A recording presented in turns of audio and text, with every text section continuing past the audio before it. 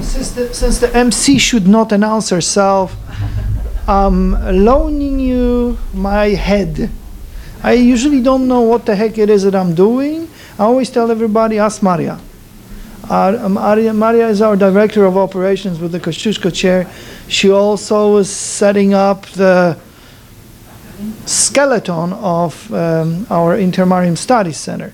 So I would like you to welcome her warmly, and she will regale us with a sordid tale of something that's secret.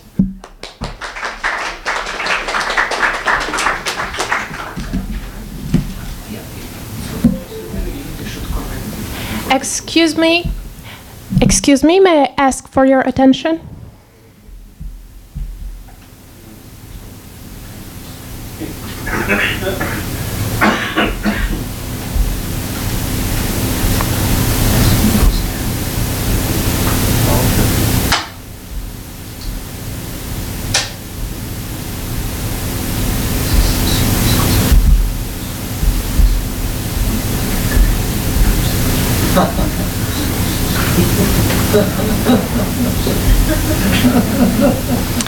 All right. Gentlemen, if you want to talk, please leave, because it disturbs me. Thank you very much. I'm very happy that I am talking after Ursula and after Tibor, because my presentation is precisely about the same problem, although we have not discussed nor coordinated our points of view, which shows that some of us come to similar conclusions completely individually, which I think is a good sign. What I am going to talk about is the freedom of speech in Poland. However, I am not going to discuss the cases from press or the cases from the internet where people may or may not think that there is free press in Poland. I want to focus on certain regularities and paradigms which can be seen, as we saw through the previous two presentations, in post-Soviet countries. So the basic question is, are Poles free to disagree? Truth versus manipulation in the Polish media. And to be able to discuss that, we have to go back to the genesis of the freedom of speech in the Western civilization. And the notion comes from the English parliamentarism, where the Bill of Rights in 1689 introduced the notion of free speech in the parliament. Namely, the Parliament of England decided that the MPs should have the right to express their opinion and not be persecuted for it when in parliament. And since that moment, this notion was inspiring to the philosophers of Enlightenment and started to float in the intellectual arena, so to say, and as a result it got to both America and France. And in France, the person who was focusing on this matter was James Madison, who in Virginia Declaration of Rights in 1776 wrote already about the freedom of the press. So he recognized that there is not only the freedom of speech, the individual right to talk, but also the freedom of propagating of our views. And then when working on the Bill of Rights of the American Constitution, when working on the Second Amendment, he was proposing various options to the body that was deciding about it. And finally, Congress accepted it in a very short form, which I think is very characteristic of the American attitude, that is to have the business done and go forward. So the Second Amendment, with reference to the freedom of speech, says, Congress shall make no law abridging the freedom of speech or of the press, which is in essence what freedom of speech is, as we understand it nowadays. In France, this was a bit different situation, because Marquis de Lafayette, who was a friend of Jefferson, was inspired by the Virginia Declaration of Rights, and he came up with the document of the Declaration of the Rights of Man and the Citizen. And here there is a very interesting point. In contrary to the Declaration of Rights of freedom of speech in the Second Amendment, the French Declaration contains a self-limiting clause which shows that the French people understand freedom of speech a bit differently. Namely, the free communication of ideas and of opinions is one of the most precious rights of man. Any citizen may therefore speak, write, and publish freely, except what is tantamount to the abuse of this liberty in the cases determined by law. So in essence, the French people say, yes, there is the freedom of speech, but there's also the right that regulates it and can limit it. But they don't specify what right, which shows that in the French line of thinking, this freedom of speech seems to be a little bit relative in its very essence, whereas in the American understanding, we are not thinking about how to limit it. We are just saying everybody can say and write whatever they feel they believe in. In Poland, there is an additional element related to the freedom of speech, which is the particularly long democratic experience. Poland, by virtue of its Slavic roots, has produced a very individual political system which was unique in Europe in the times of the Middle Ages. And we called it noble democracy, and I will discuss it in a few moments. But this identity that Poles inherited from the country that was used to self-government for hundreds and hundreds of years is enriching our understanding of freedom of speech. So Slavic roots and Christian ideas, for the benefit of our audience, I can say that the Slavic nations oh no, I am so sorry. We're running out of power, so to say. Here you go. Oh, here it is. Power Rangers to the right. I didn't see it. Thank you.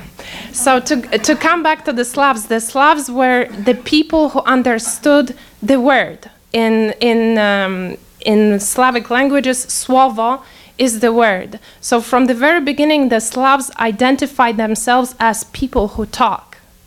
So as a result, their way of deciding about things was a communal way.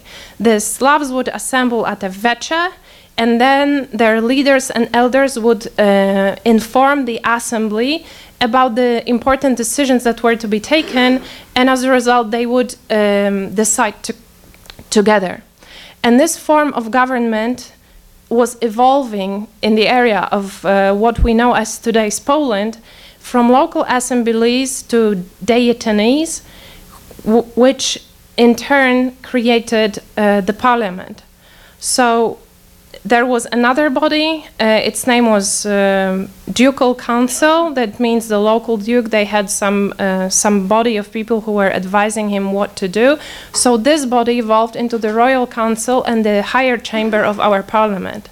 So from the very beginning, we had the grassroots activities that pushed out our parliament to the existence. It was not that there was a chosen circle of people around the monarch that were needed to wield government, and they finally ended up as a parliament.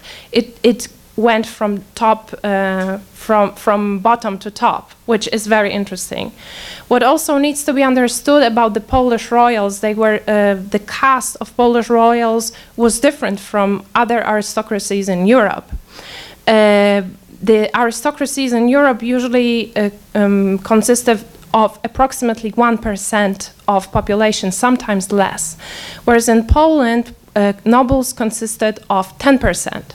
So 10% of people were entitled to partake in government, to take decisions, to have influence on monetary policy through decisions about taxes, and on military policy through military decisions, because they decided about it together. They could choose their monarchs from 16th century. And there was also a principle of uniformity that said that they have to decide together. So if the decision was not decided together, it couldn't be taken. There was a special instrument which was called liberum veto, which means that one noble who was at the assembly and who was not agreeing with the decision could veto the whole parliament, and they had to split and then maybe get back together in some time and try to decide again. This instrument was abused with time, but at the very beginning it was very efficient, and people were not abusing it. They respected the right of everyone to partake in decisions. What is also very interesting is that Poland had elective kings, so basically they were running votes for the king just as we vote our presidents in. And our first elective king was elected in 1573, which means that this was long before America was created. All right. Then, unfortunately, our constitutional system deteriorated because we had a very bad period of wars, and after that period we had neighbors who were growing strong, and since all the surrounding countries were absolutist monarchies, they didn't really like Polish constitutional monarchy, because for the very simple reason, due to the liberties that the Polish nobility had, and due to the relatively lenient system of management which was applied to everyone in Poland, people were simply running away from other countries to live in Poland, especially from Russia, which created a lot of tension because nobody wants to lose their subjects who are paying taxes. So over the 18th century, the crisis was rising and the Poles felt that something was wrong. There were attempts at reform, and the last fruit of those attempts, inspired by different currents of the Enlightenment, is the Constitution of the 3rd May, which is the first constitution in Europe and the second constitution in the whole world. It was passed in 1791, and this was an attempt at peaceful revolution. We have been speaking about revolutions here before. So Poles had this idea that they don't really want to change their system violently. They wanted to continue with the constitutional monarchy, but give more and more liberties to all the people in order to finally make them all equal. At least this is what they were hoping for. Unfortunately, their attempts at reform were thwarted and Poland was partitioned. However, the constitution remained the point of reference for all the generations to come. And here I'm going to jump 100 or 150 years forward. Poland finally regained independence in the 20th century. For a brief period between the First World War and the Second World War, we could enjoy our liberties and try to restore the country that after partitions was developed to different levels depending on the region. And we were quite successful at it. However, then the war came, and with the war came a completely different civilization, and this is what this picture is depicting. For those of you who have no Polish roots, I would like to explain that the soldier whom we can see here,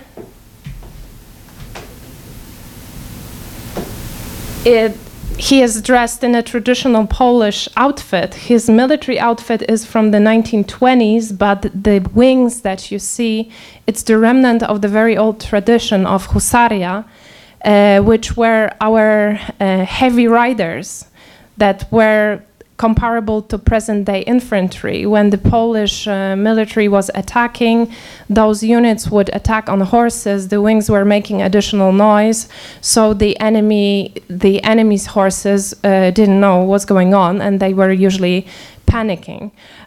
So we have this soldier, and above him we have a contraption from a very different civilization, and those who can who look at it will see the red star.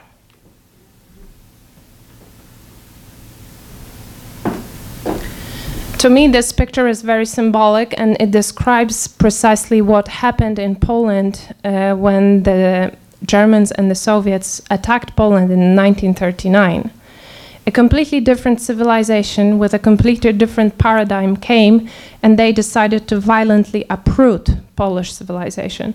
So what you have to understand for with regards to Poland, the Second World War was not a confrontation between the Poles and the crowds. It was not like for Americans that they came to Europe and then they came back home. For us, there was an alien power, completely alien, as you can see, which is very well presented by this picture, who came and decided to change the world that we were living in and uproot the whole culture of Poland. So this is precisely what was happening. Between 1944 and 1956, there was a period of violent Sovietization of Poland. And between 1944 and 1947, it was taking place with the semblance of legality. It was all for the benefit of the Western powers. So even though people were already being tortured and arrested, we had elections which were rigged, we had a referendum which was rigged too, and a series of machinations in the Polish parliament which led to the exclusion of the legal opposition from the parliament. And ever since 1948, we have a fully fledged counter-insurgency war aimed at complete Sovietization. And this was really a totalitarian terror with assassination, routine torture of prisoners, overloaded jail. The Soviets in Poland even used concentration camps for the new purpose, to put their Polish soldiers of the home army and those of the soldiers who returned to Poland after fighting in the Second World War elsewhere. And they were just intimidated or they were eliminated. The Soviets were also taking a pass at the countryside in Poland and at the church. And one of the instruments of that was censorship. Here you can see Jakub Berman. This was the second most important person in the first years of communism in Poland. He was responsible for the Ministry of Social Security. And at a meeting with censors in 1945, he said, "We do not accept the idea of abstract freedom," which goes back to all what Tibor was talking about, that if freedom is not absolute, then that is not freedom. And here he says that basically people who agree with us can have freedom of speech, but all the others who hit or try to crush the base are not allowed this freedom. So censorship had semi-legal grounds. There was a number of decrees and regulations that were introducing censorship in Poland. But in essence, the censorship was to control and manipulate the information flow. And the institution who was taking care of it was the Communist Party. And the extent of censorship was such that anything that was published had to be accepted by a censor before. So can you imagine this in America, where you have 300 million people, everybody reads a newspaper every day, and imagine that there is an organization that is controlling what is published every day. So in the communist media, the censorship served to create artificial reality, so to say. Despite of being the most diverse media system among the communist countries, it was fully controlled by the Communist Party, and it gave the semblance of public discussion, but there were frames that were checked on by the censors, beyond which you couldn't really move. What is more, this was not public knowledge. The activities and the extent of intervention of the censors was kept secret by the state.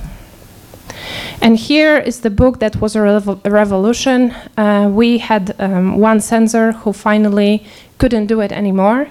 For years, he was copying documents. He copied 700 of secret documents, and he ran away to the West. What prompted his run away was the fact that he was expected to censor information about the massacre of 22,000 POWs murdered by the Soviets in 1940.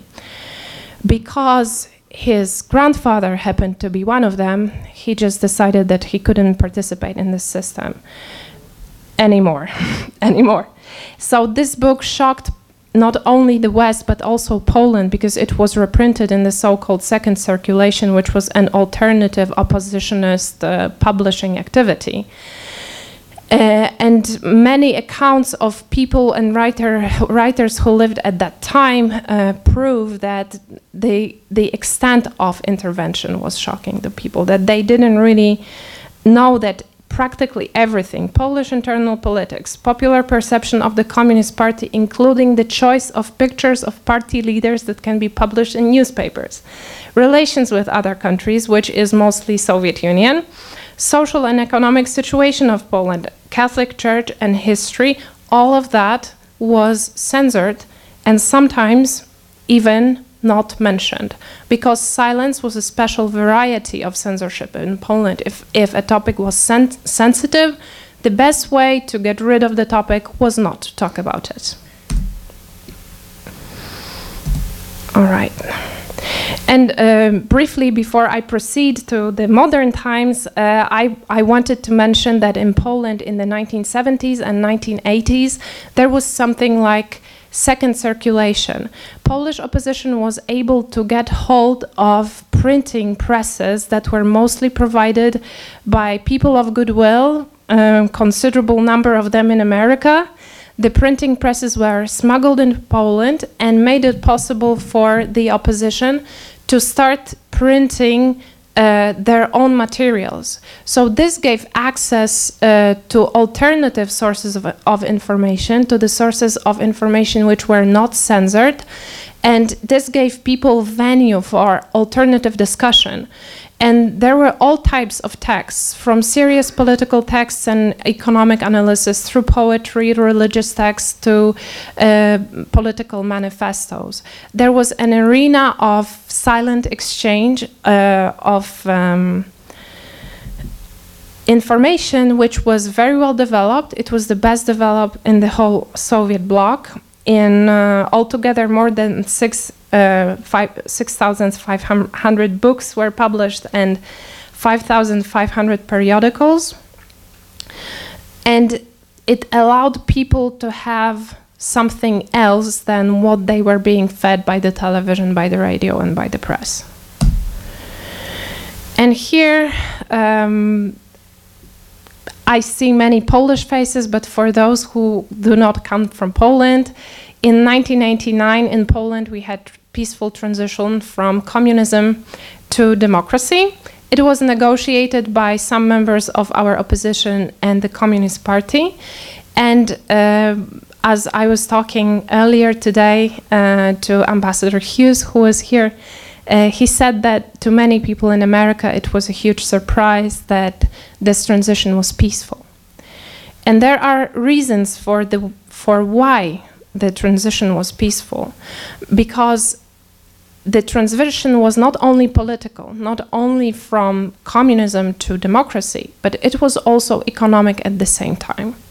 And these economic changes were very rushed and very disorganized. And as a result, there was privatization. So let's imagine a communist country. A country which is so poor that it rations the food. When I was a kid, my mom, before she could buy 5 ounces of meat, she had to show a stamp that she actually has the right to buy it. So this is the level of poverty we are talking about, food shortages in shops. And then there comes the transition, and we are privatizing. We are privatizing all the state property. But how to appraise the state property if there is no accounting? Because the accounting is the functions in the Western style economy, where actually there is demand and price. But in the communist economy, prices were arbitrary. They were copied from the West or decided by the Communist Party. So we had all that massive wealth of the nation, the enterprises, the industries, the newspapers, the television, all of that was privatized at a completely haphazard manner. And because original Poles at that point were dirt poor, the only people who had capital were either foreign investors or people who were somehow connected to the Communist Party. So the people who used to rule Poland before the transition. And as a result, we had middlemen acting as a go-between between the foreign capital and the people who had some access. And as a result, the privatization of attractive sectors of Polish economy happened in next to no time. By mid-1990s, Polish sector of the media was practically all privatized. So the result of all those activities was no transparency, creation of monopolies, glass roof for a major part of Polish society, which is evidenced by massive emigration of Poles after we were allowed to work in the countries of the European Union. Because the moment Poland joined the European Union, its unemployment dropped by 12% because we exported that 12% to the countries that were not closing the careers for hardworking people. So this, I'm calling this poisoned well, because even though there is a change and we have democracy and we can vote and people can make money, there is this connection to the previous times where people were privileged. And the fact that privileged people got privileged again breeds resentment. And it leads to a lot of tension, not only in Poland, but also, for instance, in Romania. And I bet that the mechanism is the same. So here, just shortly about the freedom of speech, the main Office for Control of Press and Publication, which is censorship, was dissolved in April '99, which is the irony of fate, because it dissolved after the system fell and after the Workers' Party dissolved. So the instrument that was there to prolong the power of the communist state fell after the communism itself fell, which I think it's brilliant irony. And as we know, the transformation was chaotic, and the capital which came to Poland in that period was mostly capital from abroad. And here there is a brief situation as it looks nowadays. And again, think about American realities. What we see here is the 4 segments of the media market: press, internet, radio, and television. And if we look at the press alone, 76% of Polish newspapers are in the hands of foreign capital. It is as if someone who's not from America owned every 7 per 10 newspapers that there are. So it is a situation which is negative for Poles, first of all, because this is an important sector of the economy, and most of the proceeds from that sector go abroad. And of course, we may say that the capital has no nation, but the fact where your money is staying, if it is staying in your country or if it goes abroad, does matter, especially in case of the post-Soviet countries that are poor. That we have to catch up to the general European level, and those countries are much poorer. So the more foreign capital there is, the worse for them. And it has nothing to do with nationalism. It has simply something to do with how wealthy you are and what your life aspirations are. And this is, again, proved by the emigration of Poles abroad. They want to have a life like everybody else, because they deserve it, just like everybody else. Here we have the domination of German capital. It's logical because the Germans are our neighbors and they are very wealthy, so it's completely natural that it happens this way. And then there is also the curious case of Polish television. Polish television is the major players on the television market are still in the Polish hands. The one that you see in the middle, TVN, it was sold to Americans only in 2015. But there is another institution which is impinging on the freedom of speech of television in Poland, and this is the National Broadcasting Council. In theory, this is the organ which is supposed to be responsible for freedom of speech and to control it in Poland, but in practice, 2 members of this body are elected by our lower chamber of parliament, 2 are nominated by the president, and 1 is nominated by the higher chamber of the parliament, which means that in essence this is the political body. And because they decide how money from how the taxpayers' money that is paid as a tax for television and radio is divided, the political powers that put them up to decide have influence on what is being said in the media. And here we have the return of the new. Due to the continuity with the previous system, be it in a form of capital or be it in the form of ownership, because some of the media that were funded in Poland after 1989 were funded by communists. And due to the continuity of certain institutions, because the National Broadcasting Council has very broad scope of responsibilities, there is continuity between Poland between the communist Poland and the new Poland. And because there is a continuity in many sectors, and I am talking about the media sector, it has similar results to the ones that we have under communism. And as a result, in the Polish media sector, we have widespread censorship.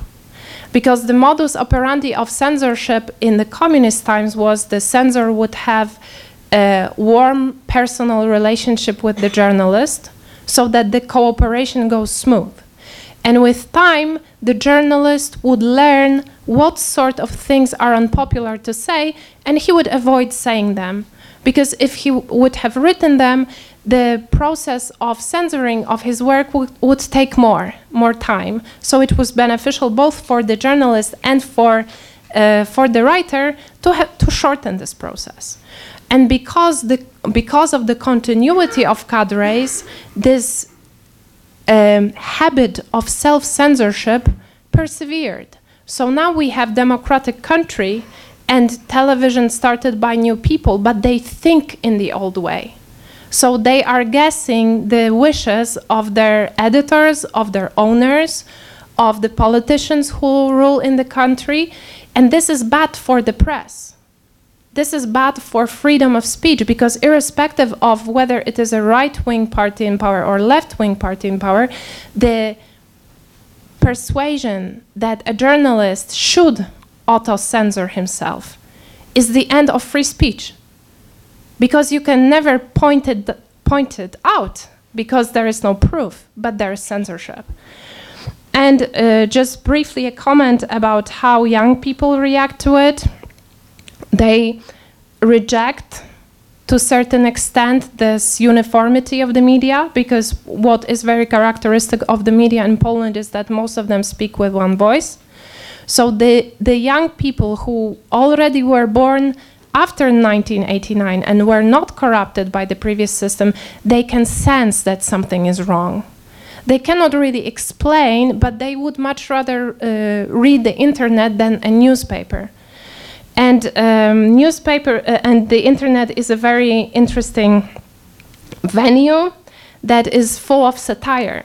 So this tendency of Polish people to follow the media, to go with the mainstream, to not question the official narrative, which is all based in their communist past, is summed up on the internet as lemmings. And a lemming is a small animal that has periodic travels for the sake of multiplying, and in those travels the lemmings massively die because they go in one group. And because they have to swim and cannot evaluate how far it is to the next island, most of them drown. And this is how the people who are following the mainstream media and have no habit of questioning the reality are referred to popularly on the internet, the lemmings. And the young educated from major centers, you can see a picture here. This is a picture from a satire portal that assumes this viewpoint of a super European youth who is supporting. Well, you caught me there. I haven't checked it. But in essence, they assume the point of view of the super pro-European youth to ridicule it.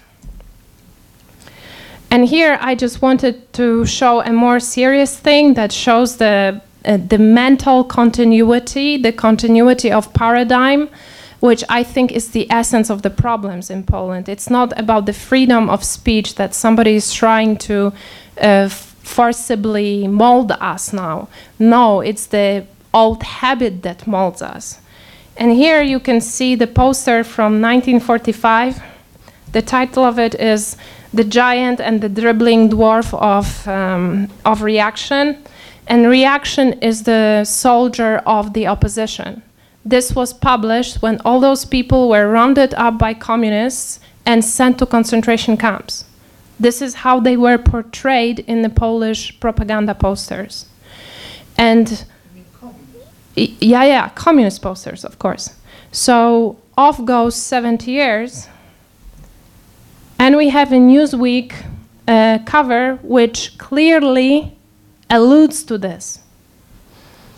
And the title of the cover is "The Bigs Big and the Lilliputians." So it's not only the idea of the giant and the dwarf, but also it really says Bigs Big and Lilliputians. And what is shocking in it is not that it is similar, because of course the poster on the left side was extremely popular and everybody knows it. But the fact that somebody thinks that an allusion to the system which was murdering Polish people massively to introduce communist rule in Poland is a legitimate way of constructing narratives for free press. This is what's shocking. The continuity of this paradigm without really realizing what it means. So I already discussed internet. Unfortunately, we don't have as much time. But the point of internet is that it is less controlled, it is less Byzantine, it allows people to publish without being supported by major newspapers, and it also allows to search for truth. And this is evidenced by the fact that certain bloggers in Poland are used as a legitimate source of information even by professional journalists. And here, can anybody recognize this statue?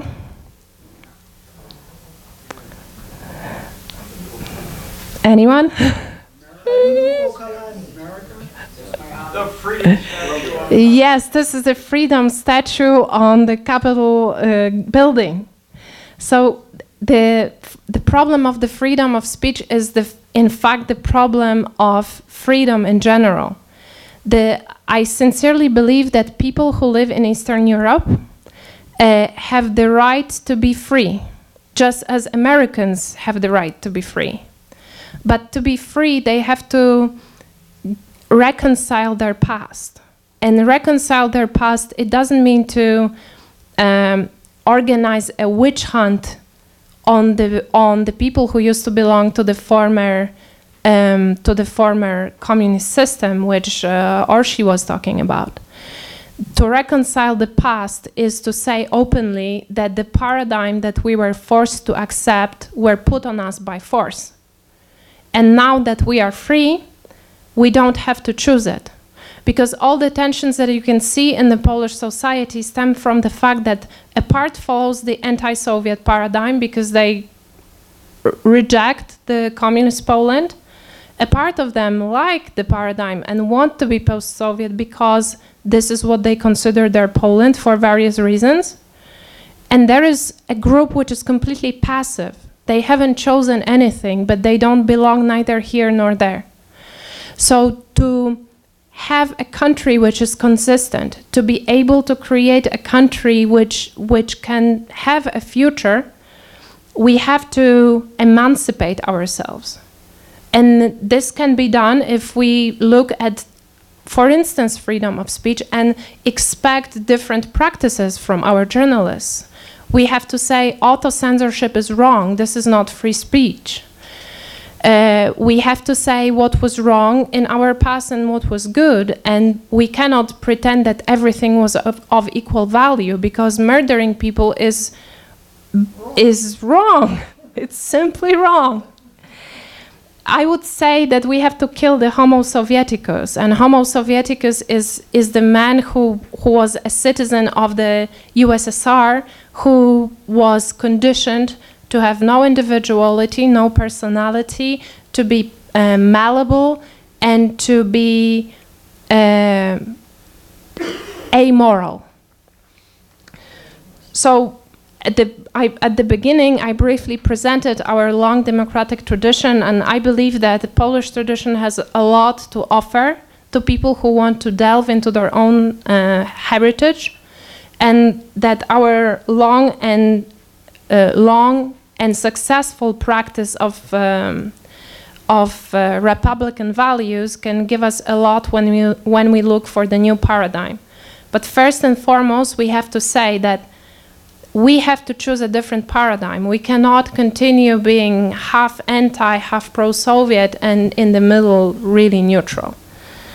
And to finish is another beautiful picture by my favorite painter, and this is the rendition of the Polish Bolshevik War. Polish transformer? Yeah, and the Polish transformer, which means our paradigm shall conquer. Thank you.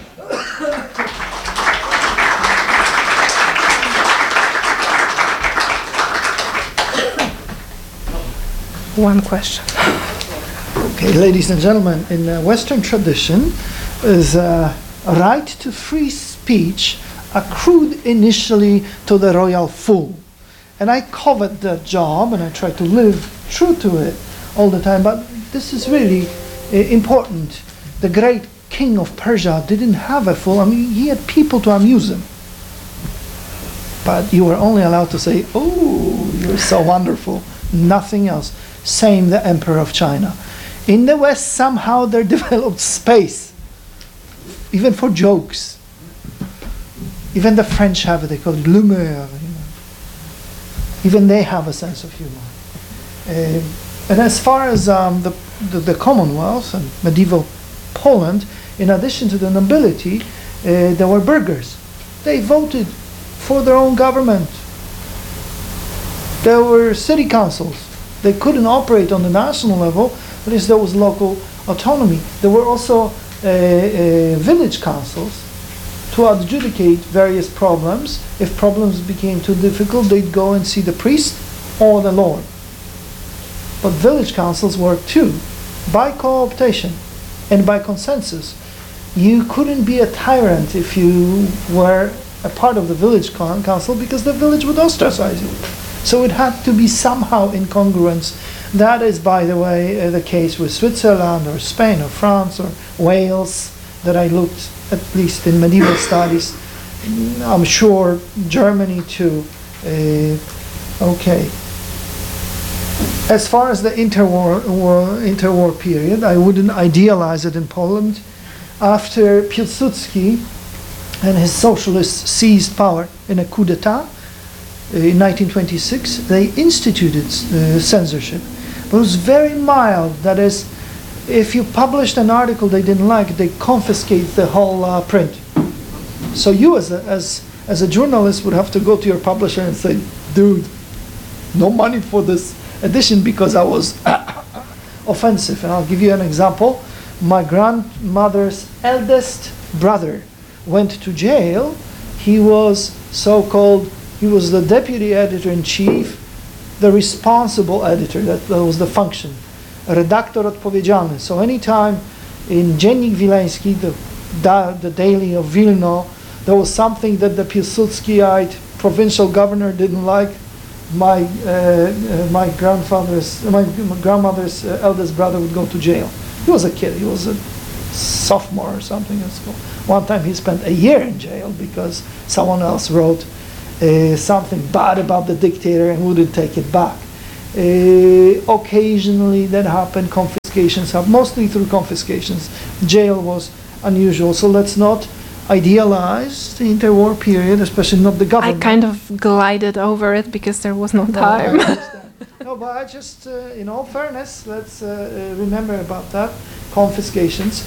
However, during World War II, in the underground, which produced 20,000 titles, regional and central, ladies and gentlemen, no censorship. With the exception that everybody, of course, signed or not signed his pseudonym. So the underground witnessed the greatest proliferation, sometimes even on the stupid side. Here is a liberal newspaper called Biuletyn Informacyjny, which could come out in the underground against the Nazis in 200,000 copies a week.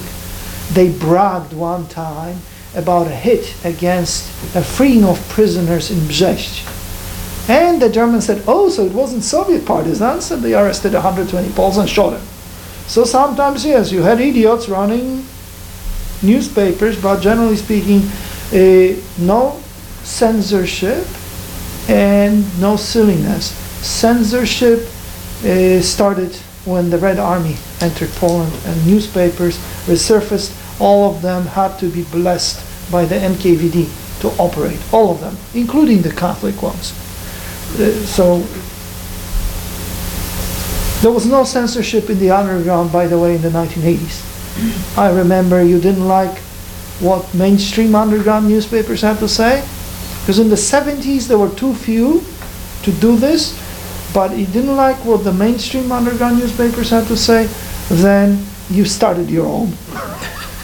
And you published whatever. That said, we have rule books. Associated Press has a rule book. When journalists are in doubt, they have to consult it. And rule books in America are becoming increasingly politically correct. They stifle freedom.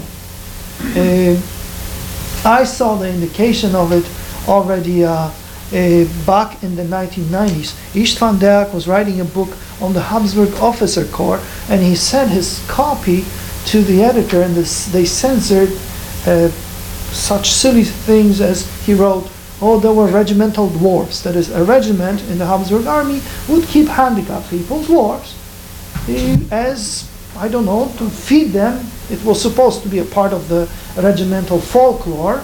However, the censor at the publishers, and I forgot it was Harvard or Oxford University Press, I have the book upstairs, changed it to little people. That was the foretaste of political correctness that now afflicts everything in America, and it's getting worse. And in Europe, it's absolutely paralyzing. So don't be hard on the post-communist press in Poland, because it has its counterparts. I think it's a global trend. It's just it hurts more in post-communist countries because they have just emerged from under totalitarianism, and they should cherish freedom, whereas we inflict that upon ourselves, all this political correctness, because we feel like it. When we stop feeling like it, there will be the reversal. You can read the presidential tweets and if you think I'm kidding. You know? Oops. Okay, that's fine. That's fine. We don't need the power anymore. Katie, do we have some time for questions, or are we finishing? Oh, before you... the last announcement. Everybody here is a volunteer. So unless you've sent us a check recently, we'll have to say goodbye after the last questions for Maria, because everybody else wants to go home. She's a fanatic, I'm a fanatic, everybody else is just kind, loving, pleasant, and they tolerate me here. But they need to go home to a baby. And I really would like to thank Mrs. Bridges and the crew for organizing this. This is all volunteer effort.